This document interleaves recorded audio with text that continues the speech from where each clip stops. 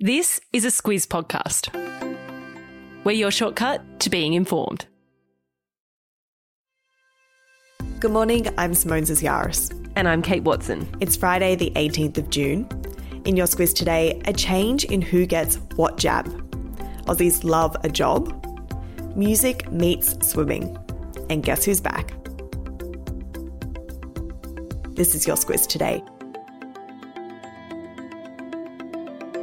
Health Minister Greg Hunt, Kate, yesterday told us that health advice had changed and now the Pfizer vaccine is the preferred jab for those under 60 years old. Yeah, it was previously for those under 50, but as you say, it's changed. So if you're under 60, the recommendation now is to get the Pfizer vaccine.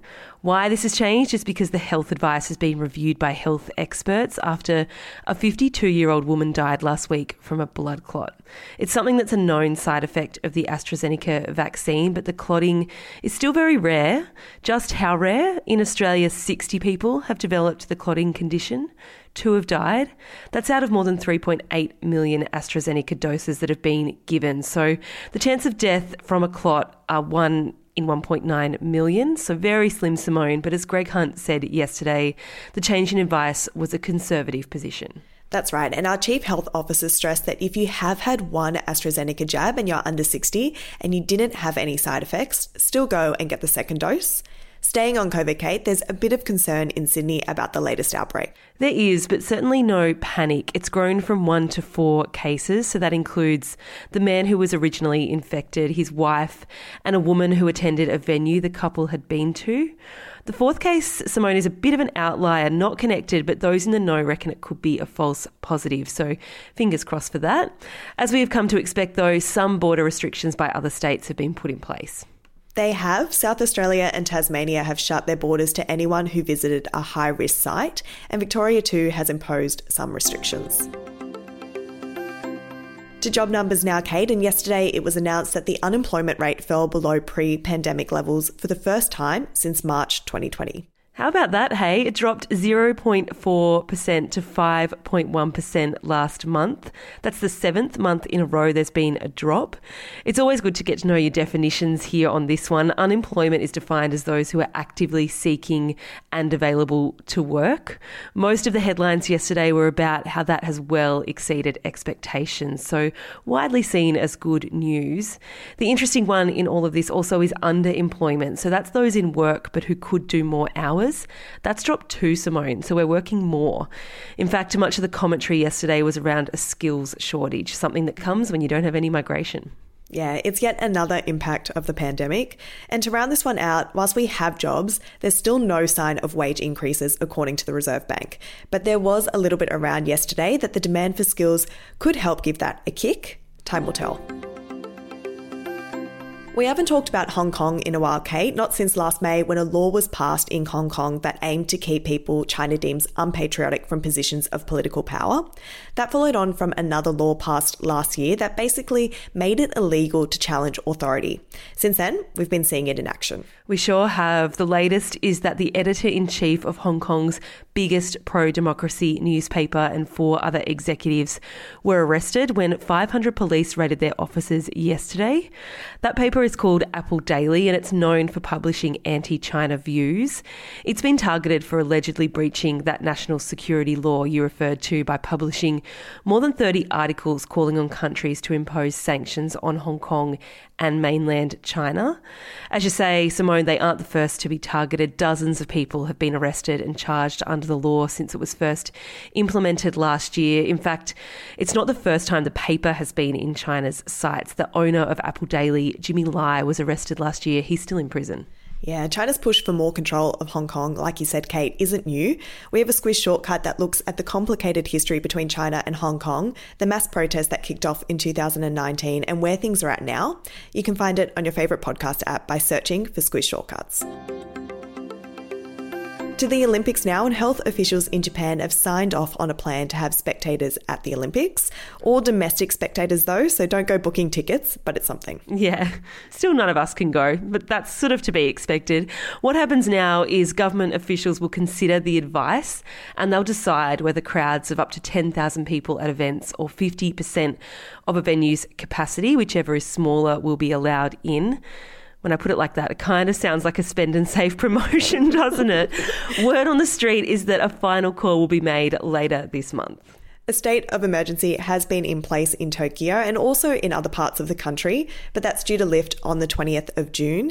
It may not though. All of it depends on what happens with COVID numbers over there and also whether new variants rear their head. So that's the running of the Olympics, Kate, but let's focus now on the Olympians themselves. Our qualifiers for swimming wrapped up overnight. First things first, lots of talk about Cody Simpson and the fact that he went super fast to make the 100-metre butterfly final last night. He didn't quite make the Olympics though. Yeah, he didn't really quite. He came in last in the final. But for those who don't really know who he is or why we care about how he went, he's a singer and actor. He was a great swimmer when he was younger, but he only took it up again in the last couple of years. So it's a mammoth effort to get where he's got to.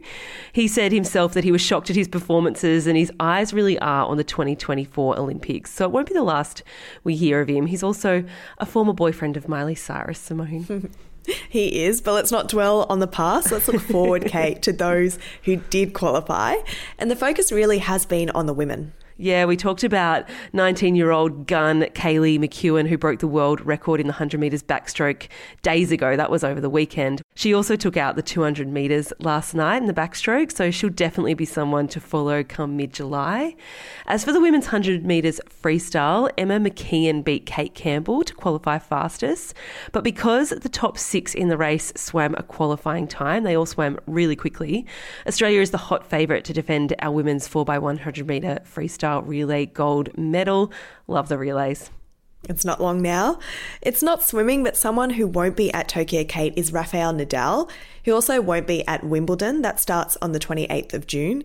He announced overnight that the time between the French Open, Wimbledon, and then the Olympics is just too short a time to recover. At 35, he says he needs to listen to his body. Squiz the day, Kate. Squiz the day. I've got a mixed bunch, Simone, because that's always a bit of fun, I reckon. Today is International Sushi Day. Tomorrow is International Surfing Day. Sunday is Go Skateboarding Day, something I won't be doing, but go for your life if that's your thing. And International Yoga Day. What a motley crew. Yeah, what a mix-up there, Kate. For me, there are some birthdays to celebrate. We have Paul McCartney's birthday today. He'll be 79 years old. And on Sunday, it's Nicole Kidman's birthday. She'll be 54 years old. And Lionel Richie, who's turning 72. It's also Claire's birthday on Sunday, Simone. What? I didn't know it was her Well, we won't birthday. say how old she's turning. Or young, or how young she's turning. Might have to do something special for her today then, Kate. Yeah, happy birthday, Claire.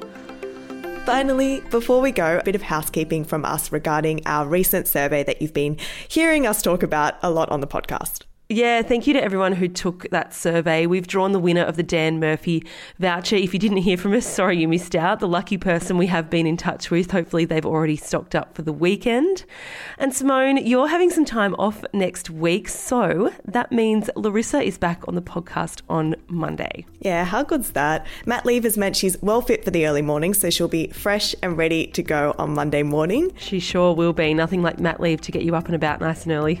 That's it for the week. Thanks for tuning in to the Squiz Today podcast. Have a great weekend.